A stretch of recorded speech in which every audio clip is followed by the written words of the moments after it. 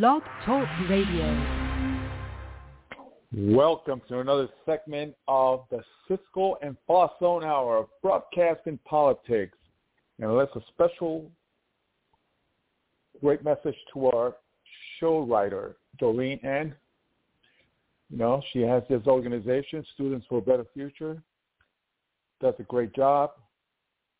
Best wishes, Doreen Ann, and keep up the great work you're doing. Well, tonight's show, we've been trying to get Robert Bork. His son is going to be appearing tonight, Robert Bork Jr., on behalf of his father, with an updated version of the Antitrust Paradox by Judge Robert H. Bork. He should be here in about 5 minutes. But in the meantime, my co-host will not be here tonight. Unfortunately, he will be away today. But the show must go on. So we're looking at a very, very serious situation. The White House today declared that there are 12 people on Facebook that are the ones that are keeping and providing misinformation. And they want the White House, listen to this, the White House wants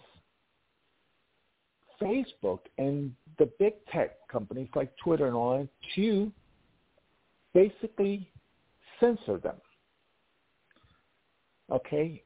Are we living in China, North Korea, or are we living in the United States? This is what is transpiring, ladies and gentlemen.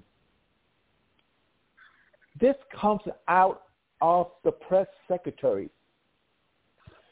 Jane Paskey, coming directly from the White House, after the Surgeon General indicated that the reason, because of the low jab rate in the United States, it has to do with these 12 individuals. So what I'm saying is, if your message was so good, those 12 people would be irrelevant. So you're indicating to the whole world that your message is not really good, because people are not believing it. So this is the America that we are seeing today. This is the America that if we don't go out there and be active, the future for our children will not be bright. It will be a future of censoring. So only the things that are appropriate will be allowed.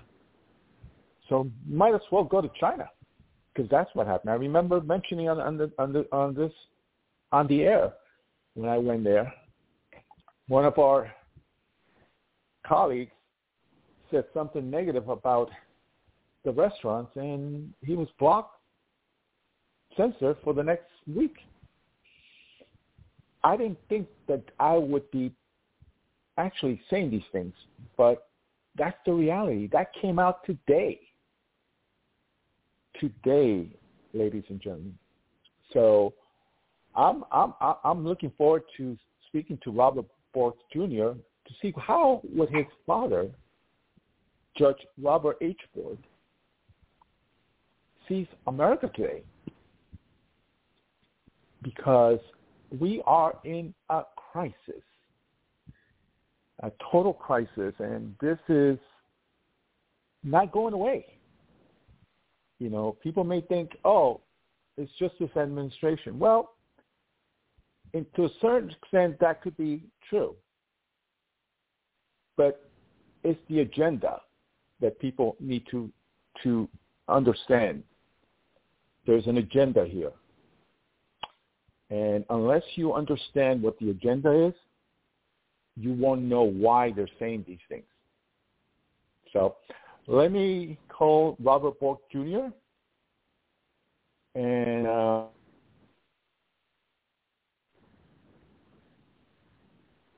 they're still on the line. But that's the situation right now. That is the situation that we're facing. And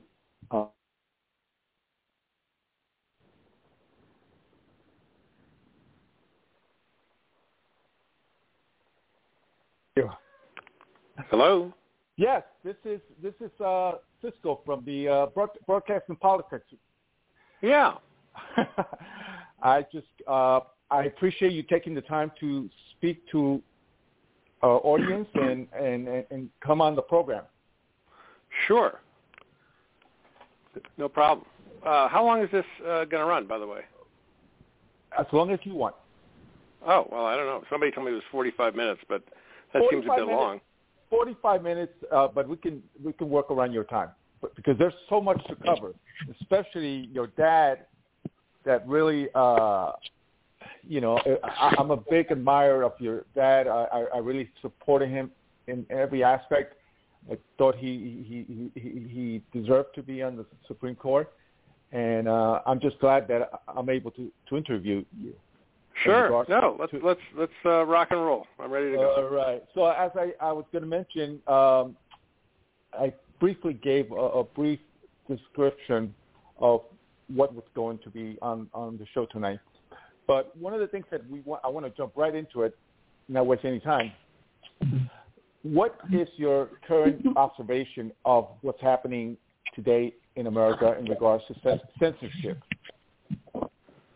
Well, if you're referring to the big tech platforms like Twitter and Facebook, and the censorship that goes on there, I'm absolutely appalled by it, and I'm opposed to it, and I don't understand. Frankly, on one level, I don't understand why they're doing it, because all it's doing is creating a bigger problem for themselves on antitrust policy issues, and upsetting.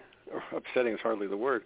There's white-hot anger on the right among conservatives about what they're up to, and it makes no sense for them to be doing it.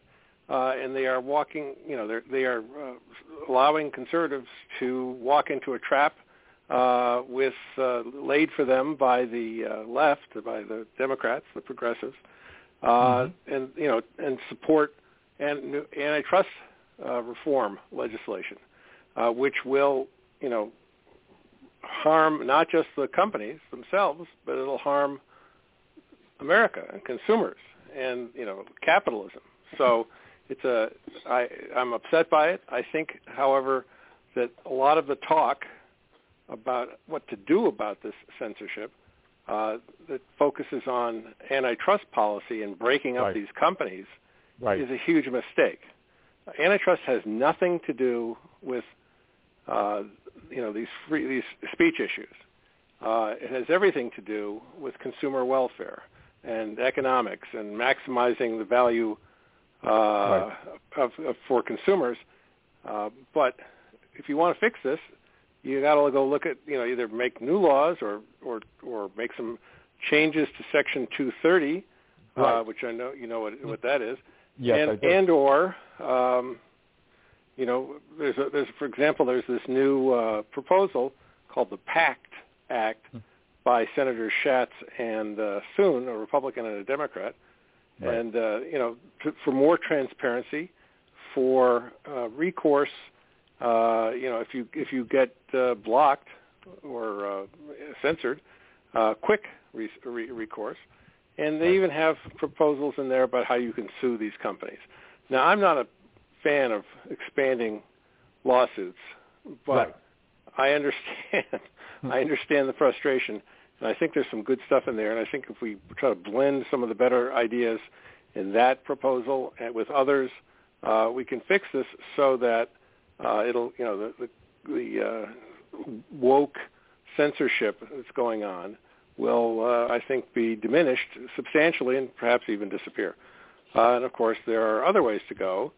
as well is that, have competition with these platforms like Parler and others. There are, a couple of others that are out there. There's this fellow whose name I forget now who's come up with a new phone, a new kind of mobile phone. And Pro Freedom phone. Yeah, something like that. And so there are plenty of things going on that lead me to believe that this problem will be short-lived.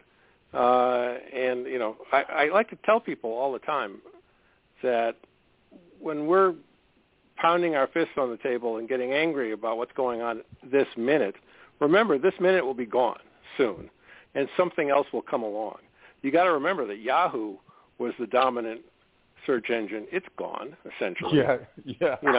MySpace is gone essentially, and there's Facebook, and Facebook and some of these other platforms will find themselves with not always being number one. So we'll see about that, but.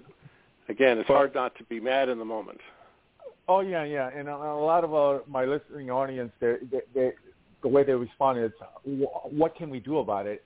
And right now, the Facebook and Twitter and a lot of these social media giants are basically hiding and being protected by Section 30. Section 230, yeah. 230, yes. Well, I think they sort of are. And I understand. That law was passed, 20 years ago? More than that. And it was designed to help these fledgling platforms take off, to expand, to use the Internet so that we could all communicate with each other. And the reason was, remember, the reason was so that they couldn't be held liable for stuff that people were saying on their platform, crazy stuff. And things that might, if they were a publisher, like Time Magazine or something, and they published some of this stuff, then, you would sue them. Correct. So that's what it was for. I think, things have gotten a little out of hand, but I got to say, they are not helping themselves when they block President Trump. Exactly. Whether you like what he says or not, they shouldn't have blocked him, and they shouldn't be blocking other people. However, there are people that they do allow who call for violence, terrorists. Exactly. I've seen it, and on the Instagram you can see ads for illegal OxyContin and all kinds of stuff. So I think they need to be doing a better job, but I think they're caught between their own prejudices, their own political bias, and by their fear of getting sued or something. So they're stuck. And I also think that there's I'm an old guy, but there are a lot of young people. There are a lot of young people out there who they employ, who I think they give a little bit too much license to censor, and they maybe should rein those kids in a little bit. But anyway. Are you talking about those fact checkers? Yeah, those people. Or somebody put. Some of this stuff is algorithm driven. Exactly.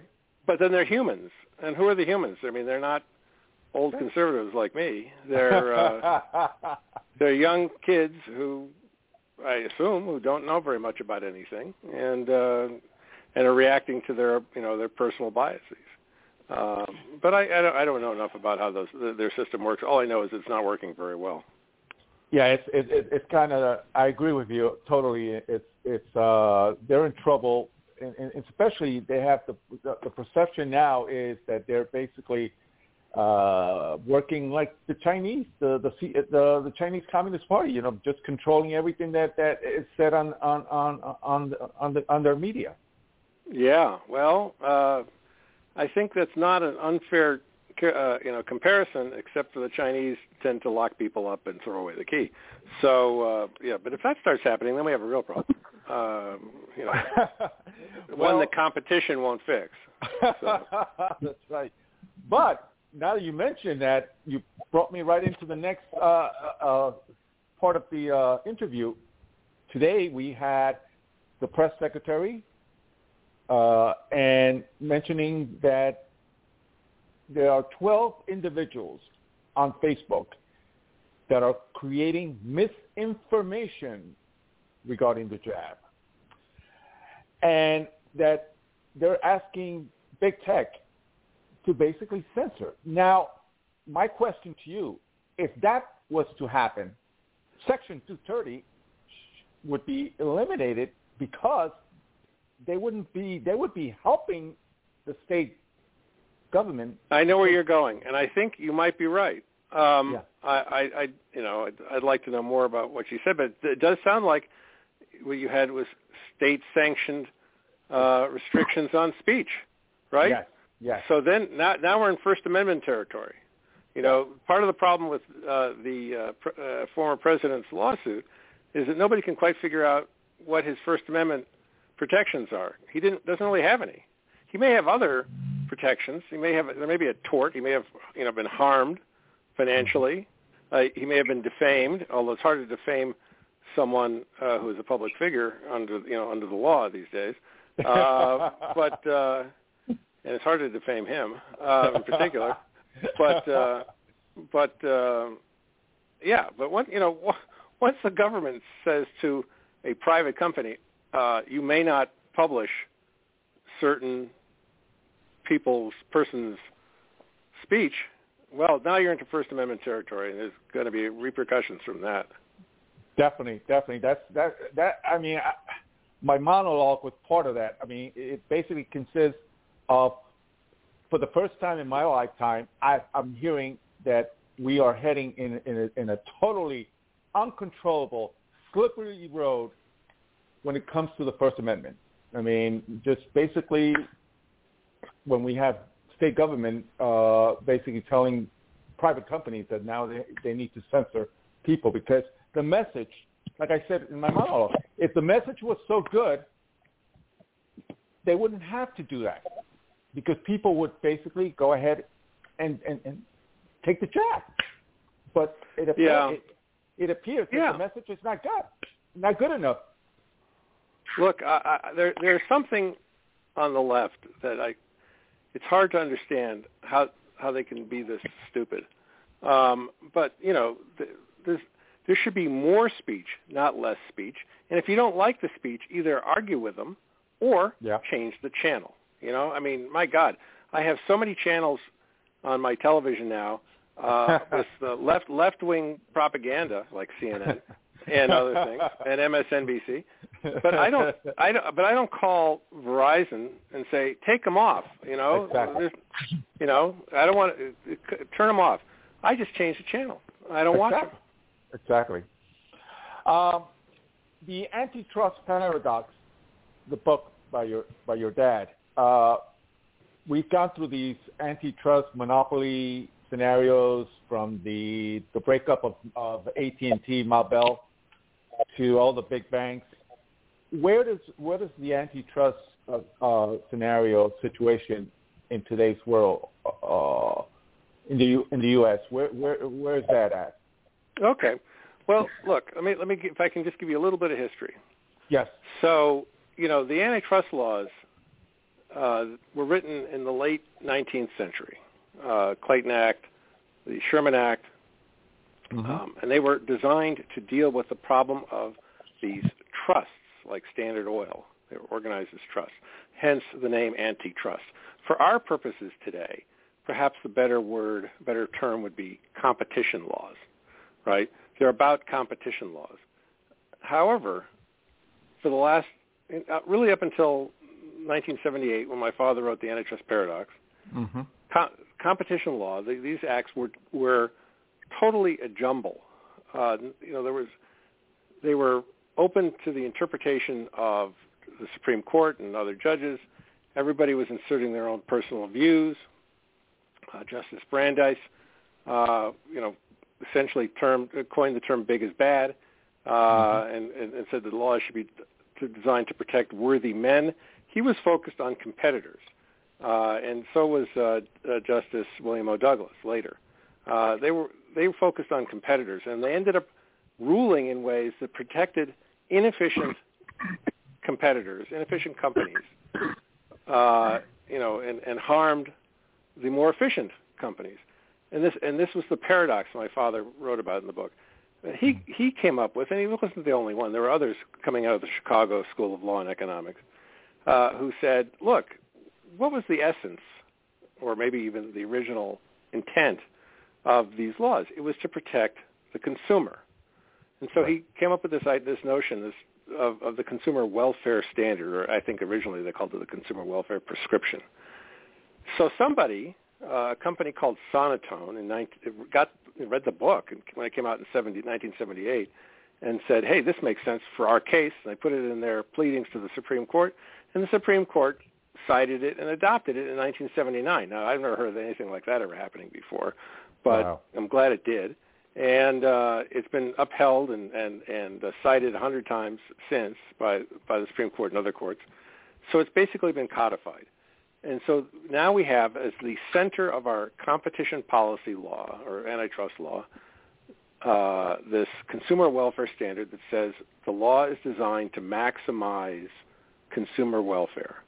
So if you're sitting over at the Justice Department, the Antitrust Division, or the FTC, you're supposed to look at what the proposed corporate action is, whether it's a merger or something else, and say to yourself, okay, are consumers going to be harmed by this? And if they're not, then you let the merger or whatever it is, the deal go through.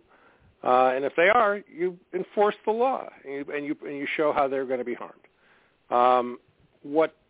My father actually wrote this book, started writing it in the late 60s, when he was very concerned about what was going on in our politics and culture from the left. And there was a lot of talk then about using the antitrust laws to bust up corporations, and he was concerned about that. So he started working on the book. In the late 60s, he was then had to put it down because two things. One, my mother became ill, and then we went. He was in the government as Solicitor General, and all that stuff that happened there. Mm-hmm. And so when he was able to finish it, it was 1978 after he got out of the government, and published it. And there you go. So now I'm was looking for a copy of the book. I have old tattered copies.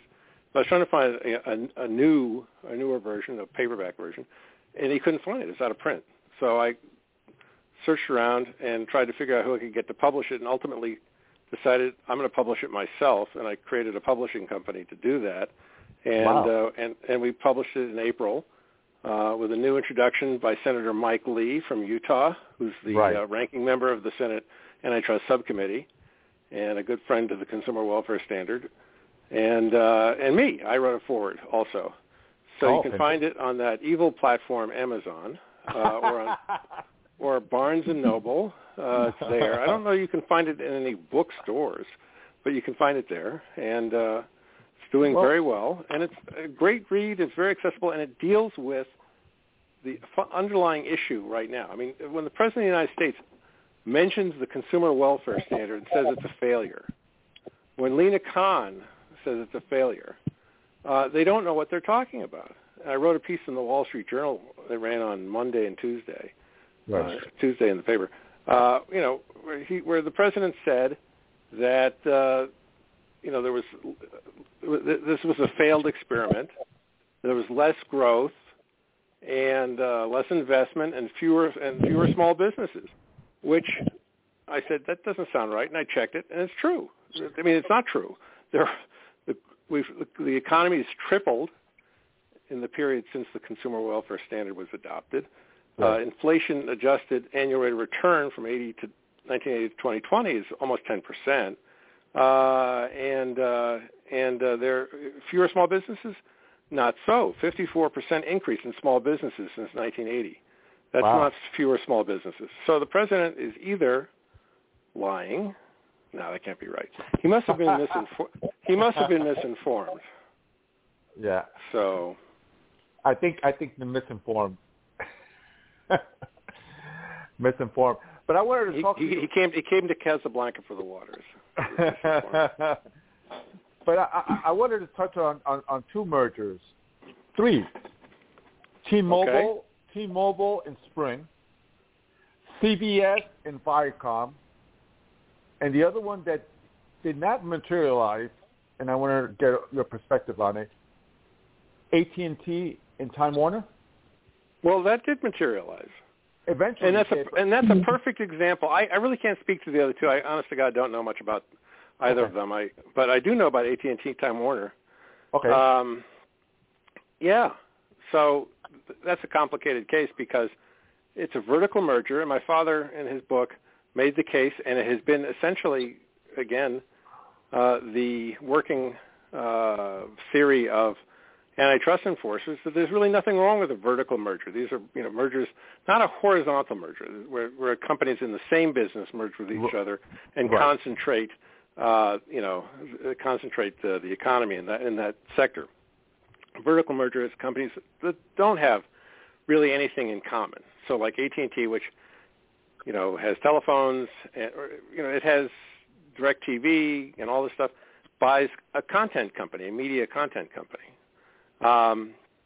Well, it should have been a no-brainer that should have gone through. But it was a big deal, and big deals are like shiny lights to these antitrust moths in the antitrust division. They want to swarm all over it. And not to mention the fact that President Trump didn't like AT&T, and he didn't like CNN, which was one of the Time Warner properties. Right. So I think he may have said something to somebody. We don't really know. And so they went and tried to make a federal case to stop it. And it went to court, and they lost because, as Judge Richard Leon basically said, I don't know what you're talking about. There's no problem here. Almost in those words. But here's the thing. This is what I love about this case.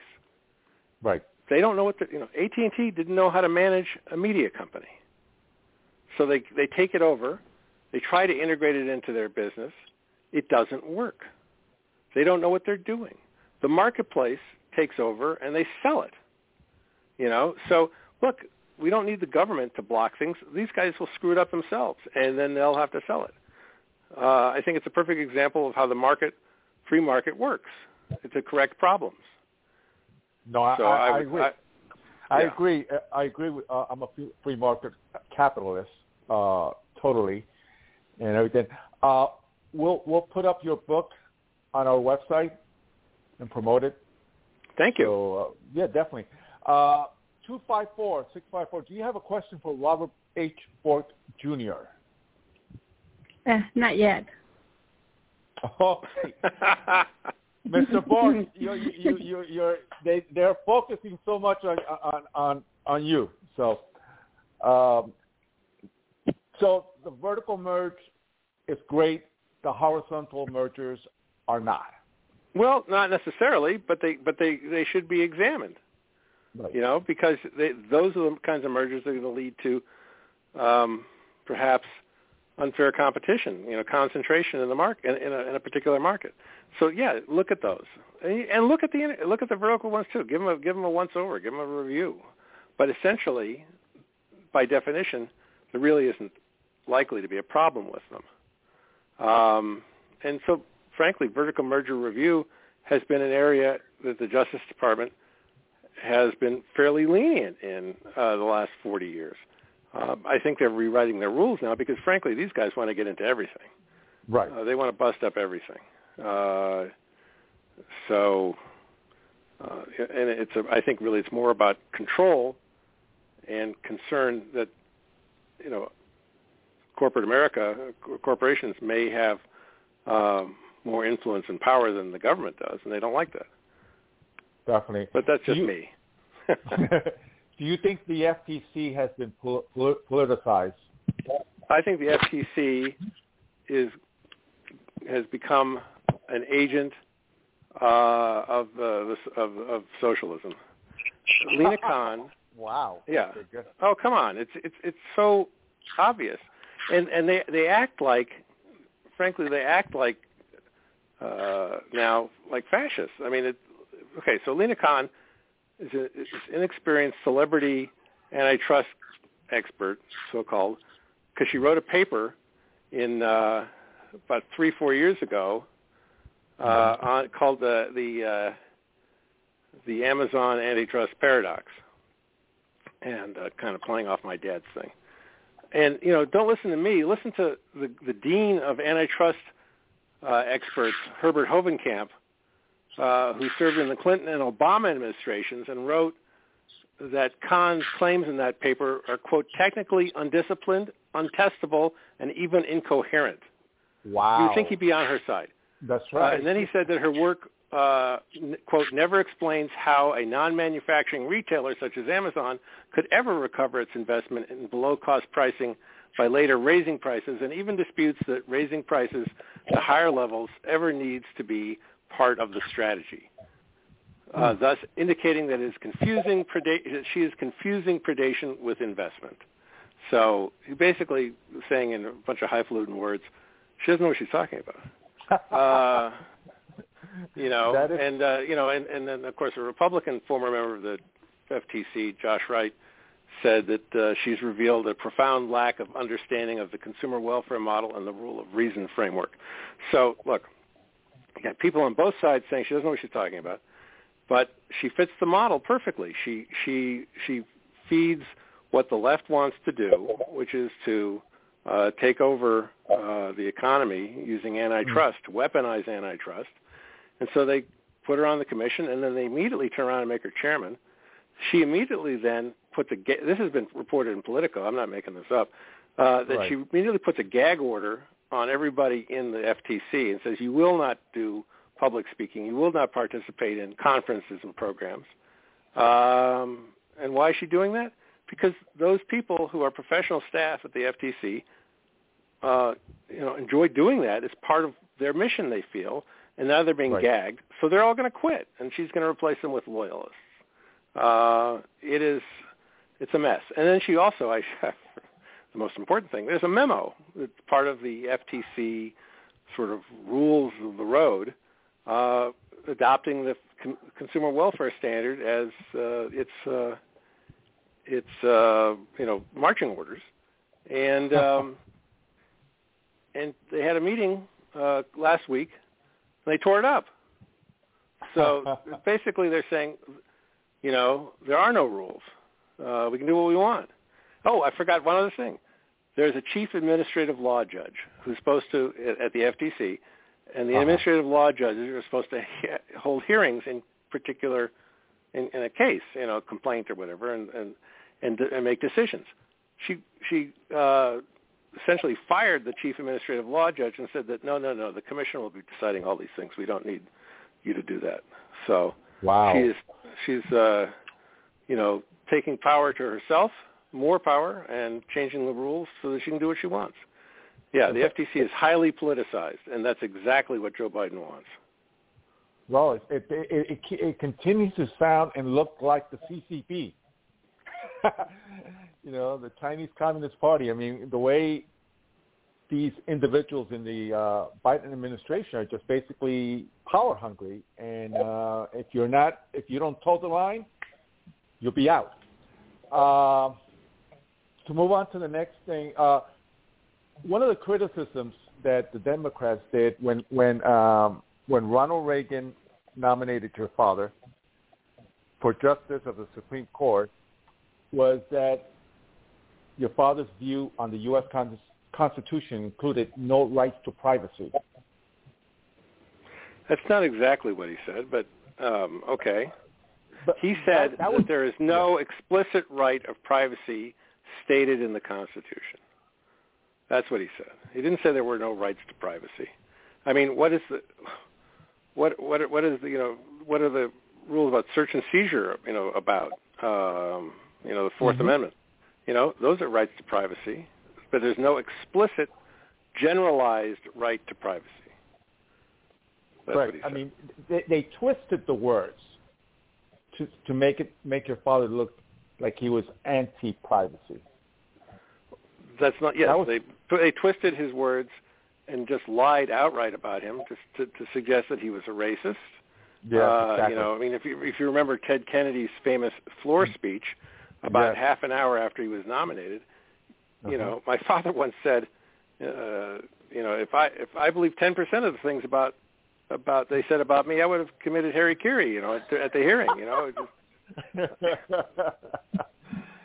How tough was that going through that process after President Reagan nominated your father, going through that scrutinizing process with your mother, your siblings, your family?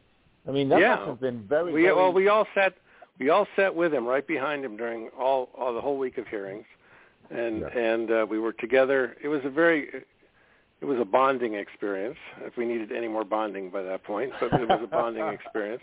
And it was horribly frustrating to just sit there and watch and listen to him being lied about by these people. In fact, but I'll tell you, it was interesting. At that time, I was a reporter at U.S. News and World Report. I took a leave of absence so I could help in any way I could. It was 32, I think. And so I decided I had to do something, and I wrote an op-ed that appeared in the Washington Post saying, essentially saying he's not the guy you're saying he is, and that caused television shows to call me up, like Good Morning America, and some shows that don't even exist anymore, like Sally Jesse Raphael, and things like that. And I did a couple of them, and my dad called me. I was up in New York doing them, and he said, "I want you to stop." I said, "Why? Nobody else is out there defending you, And he said, "It's undignified, and I don't want you to do it."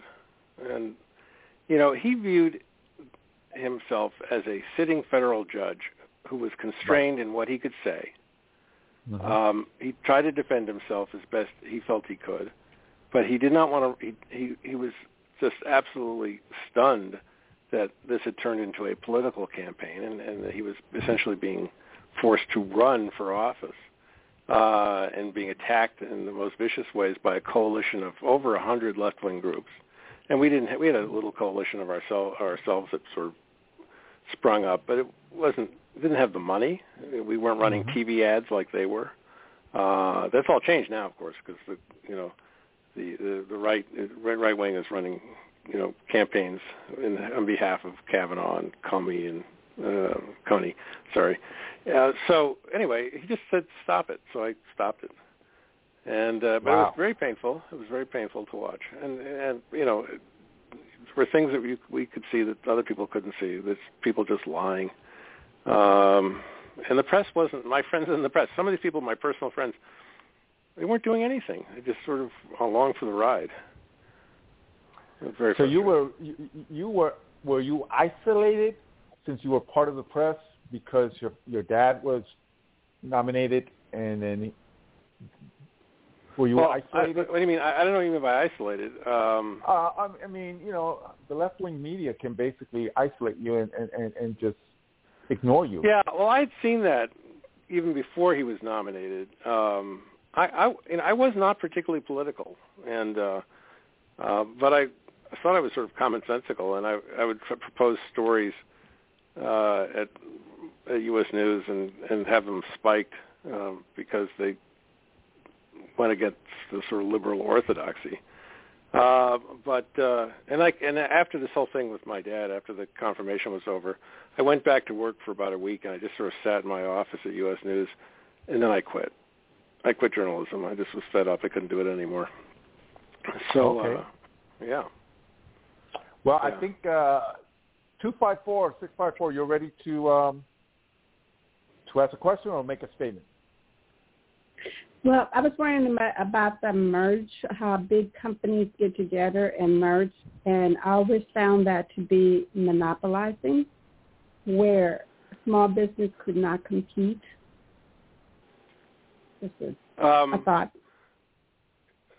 Well, I guess it could be true in some case or another. Typically mergers happen because the two companies think that they can do a better job together than they can do separately. That one company perhaps has technology or money that it can bring and help the other company, improve its product, reach more consumers. That's why they happen. I don't think they happen, generally speaking, to create a monopoly, and I don't think typically they do create monopolies. They create better product and better services for consumers. But I get your point that one needs to be concerned about that, and that's why there's a review process in the antitrust division of the Justice Department and at the FTC. The question is, should you be opposed to mergers just because it's two companies and maybe even one of them is big or both of them are big, or should you, here's one of the things that's happening right now, and it's absolutely insane. In the legislation that's up in the Senate and the House, there's a view to. Did you ever see the movie Minority Report about pre-crime? Yes. Well, that's what's going on now. They want to make it that a company has to prove that its merger will never result in anything bad ever happening. I mean, prove to me that in 10 years from now, nothing bad will have come from your merger, or there'll be no more concentration or whatever. You can't do that. It's impossible. So they want to, it's sort of a pre-crime prescription that they want to do. And then Republican Josh Hawley of Missouri, he wants to just let's just make it easy. Let's just put a cap. Any company over $100 billion can't buy another company. That's it. Just can't buy it. So we want to limit growth, the kind of growth that creates jobs and wealth and new products and innovation. That kind of growth, that's dead under his plan. But that's just because he's afraid of anything getting too big. I mean, heck, if you're going to do that, why don't we just say that there can be no big companies? Let's just say that there can't be a company bigger than, just pick a number, because that's all they're doing is picking out of thin air. Say $10 million, or I'll just even say $1 billion. How's that? Nothing bigger than that, ever, because that would somehow or another offend our sensibilities. So, but that's nuts. It's really crazy nuts. And so, funny thing is, I remember back in the 60s, it was actually more in the 70s, my grandmother, my father's mother, lived in New Haven, Connecticut, where we were living because my dad was teaching at Yale Law School. And she lived in an apartment there. And she was sort of wondering what's going on at the Orange Street Market, this corner market. How come their prices are high and they don't have as many choices? And then she said, and why are they going out of business? I mean, they seem to be going out of business. And my father said, where are you getting if you don't like that, what's happening there? What are you doing? Where are you getting your food? Oh, I go to the supermarket down the street. Yeah, so she went to a bigger store that had more choices at lower prices. But if you want to live in a world of tiny little stores that don't have choices and have higher prices, then sure, we can do that. It's quaint, but it's not very, I go to I just recently moved to Charlottesville, Virginia, and I go to a Wegmans. I don't know if you have Wegmans where you are. Yeah. But it's huge, and they have everything. They have more of everything than I know what to do with, and it's not expensive.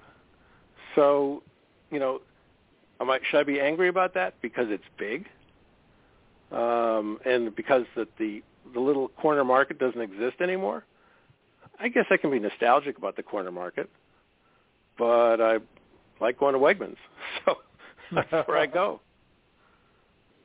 We have I hope I another answered some of your question. Yeah. 254. Okay. Yep. So that's why everybody goes to Walmart, huh? I'm sorry, what was that? I said, I guess that's why everybody goes to Walmart. They have everything. I don't go to Walmart. I have no reason to go to Walmart, but I frankly do a lot of my shopping on Amazon because I'm lazy. And they have more stuff, and the prices are about right, and I'm get free delivery, and I don't have to go out, waste my valuable free time, going to the store. But I do sometimes go to stores, if I want to buy a suit or something, which actually I haven't bought a suit in about 3 years now, but if I want to buy something, I'll go to the store, if I want to try something on. So yeah, look, it's a different world than when I was a kid, and probably when you were kids. So, and there's more choices and more ways to get stuff. Definitely.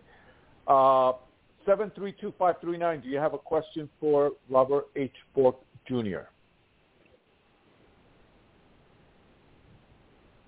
Hello? Okay. I'm so persuasive. I we have quite a few listeners here. I wanted to touch on do you believe that the Democrats will pack the Supreme Court like they want to? No, I don't think it's going to happen. First of all, I think that was a moment in time when they thought they could do that, and I think it's past. I think, frankly, this term, the Supreme Court has, been sort of moderate in a lot of its decisions, and so there's not, it sort of let the steam out of the air out of the balloon. Right. I suppose it could come back, but I just don't see it happening. Well, President Trump was able to get, during his term, 3 conservatives. And he's denounced all of them now. I don't know if you saw it. Yeah, I was just going in that direction. Yeah. So, what if your father would have been on the Supreme Court? How would he have been able to work with President Reagan in regards, because Reagan would have been out of office pretty quickly. They nominated my dad in 1987. He was rejected by the Senate on October 23rd, 1987, and Reagan was out of office a year later. So I don't know. Supreme Court justices don't work with presidents. I think Donald Trump is kind of disturbed by that. He probably thought they all work for him, but no, they don't. And frankly, they're always Republican ones in particular are always a disappointment to the Republican presidents in some way or another, because they are largely free thinkers who have a point of view, perhaps a philosophy like Scalia or Clarence Thomas. Alito, yeah. So once they're on, they have lifetime tenure. They don't care what the president thinks. They're all about, and frankly, there's a lot of, I don't want to say horse trading, but there's a lot of stuff that goes on up there between the justices, working out their differences and sort of thing. So sometimes you get decisions that you can't understand how a particular justice could possibly rule that way. Well, maybe he ruled that way or she ruled that way because they're trying to make a deal on some other case. I mean, there's some of that goes on. I'm absolutely sure of it. But there's not going to be a packed court. There's not going to be they're not going up to 13 justices anytime soon. And now the latest that has come out of the Supreme Court is that the Democrats are trying to push Stephen Breyer out. They want him to retire, and he doesn't want to retire. Why do you think that is? Well, they want someone younger, with a more progressive. Yeah. Guess who the biggest champion for the consumer welfare standard is on the Supreme Court of the United States? Stephen Breyer. Stephen Breyer. Yeah. I mean, he's not, crazy liberal on everything. He's pretty good on a lot of economic stuff, and particularly on antitrust, regulatory stuff. So they don't like that. They've got to get him out of there. And he's older, and they want a chance to nominate somebody young and progressive. Correct. Your dad's view on one person, one vote principle. What was that all about? To be perfectly honest, I'm not sure I remember what that fight was all about. if it's like many of the other fights, I'm sure they misunderstood what he was trying to say. My father had the unfortunate ability or habit of staking out a principle, and like, for example, on Roe v. Wade. Mm-hmm. His view was that the decision was incomprehensible, had no basis in the Constitution. He didn't say that you couldn't pass pro-abortion laws in the states, just that the Supreme Court had no business writing that decision because it made no sense. It was wrong constitutionally. But he and I think one can argue that we'd be in a better place in this country now if that decision hadn't been made by the court, because it would have worked its way through the political process, and we would have, a vast majority, if not all of the states, maybe not all, but vast majority of the states would pass their own laws, because and the voters would support it in those states, allowing abortion. But we wouldn't have an edict from 9 unelected justices telling us this is how it is, and you have no say about it, particularly something that controversial and that political. So, again, my father liked to stake out hard positions and sometimes say them kind of directly, and tend to confuse people. I'm sure personally he was opposed to abortion, but he never said that as a Supreme Court justice, he would overturn Roe v. Wade. I think he did after he was on the court, after he lost his confirmation. He wrote about that. But again, it was for him a sort of constitutional position, not trying to enforce his own morality. Right. And that's something that always bothered him about the Supreme Court, was they're always out there enforcing their own personal morality instead of relying on what the Constitution itself said. Well, we've seen more of these judges on the Supreme Court and also on the federal judges and even state judges becoming more activist judges than actually following the Constitution. Yes, that's true. And that's why it's good. That's why it's good for them to have, firm principles that they should follow, because otherwise it's whatever comes out of their brains. Whatever it's you get what you get is a judicial Ouija board, and given given whatever they feel at that moment is what they're going to write. As Justice Douglas wrote about penumbras and emanations, and actually it wasn't Justice Douglas, emanations and penumbras. He just picked it out of thin air, but that's not the way to go. That doesn't help. It does not help our society and our culture come to grips with difficult issues if 9 unelected justices just make it up out of thin air. Definitely. So let the political process work. And I think more often than not, you'll see the cut works in the way that liberals want. Totally. Once again, the name of the book and where we can get it. And do you have a website for it too? Well, so I'm doing a lot of work in antitrust now, trying to explain it to people. There's a website called antitrusteducationproject.org. I recommend people go there to learn more about the Consumer Welfare Standard, and I have lots of things posted there. The book, The Antitrust Paradox, reissued in 2021 with a new introduction by Mike Lee and a foreword by me, is available on Amazon and Barnes & Noble, and I think Apple too, but I've never looked there, so I don't know. And,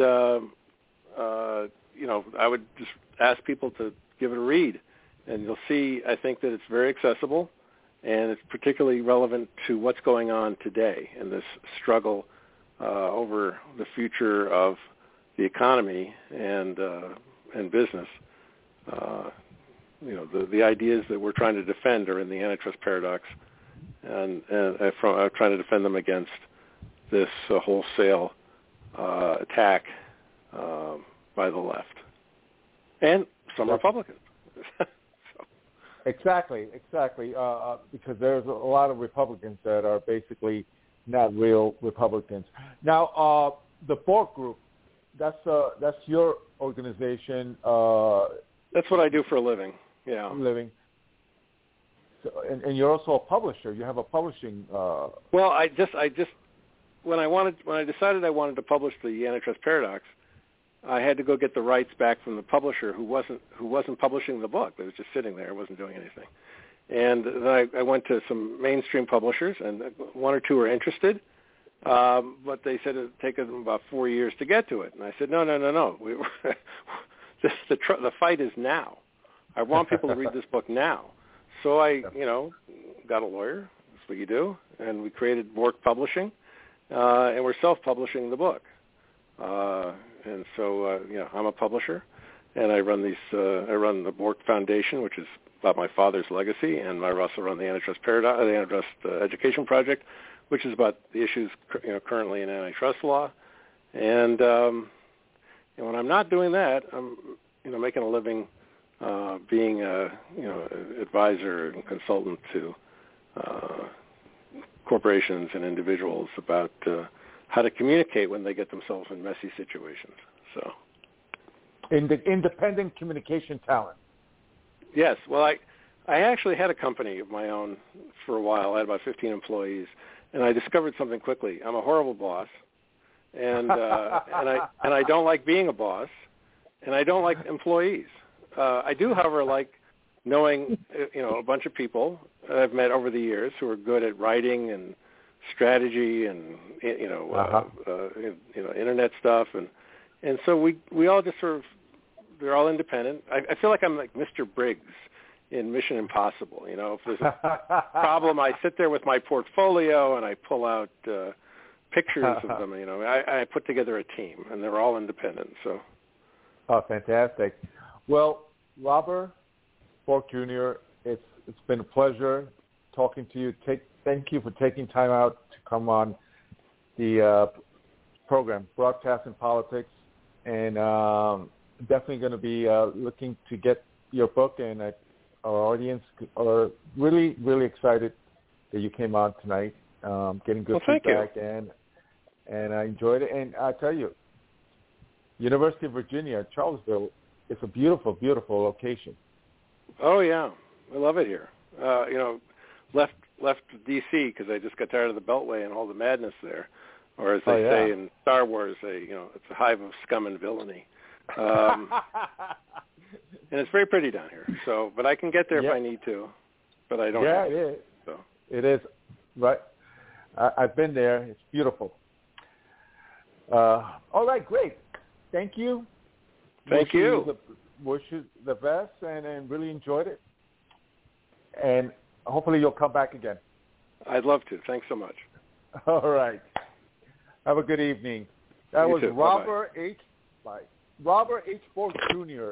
with the new updated version of the Antitrust Paradox by Judge Robert H. Bork. So let's look forward to next week. We will have another special guest that we will know very soon. I think it was enjoyable. I think we learned a lot, and especially in regards to Section 230. Everyone out there needs to get a bit more informed of what that actually means. So we should be really looking at the common situation with big tech and government. That needs to be scrutinized, and I think the politicians in D.C. who believe in free speech, need to really tackle the situation before it gets out of control. And at this point, the censoring is really getting out of control. So God bless America. We will be back next Thursday, same time. same channel. Good night.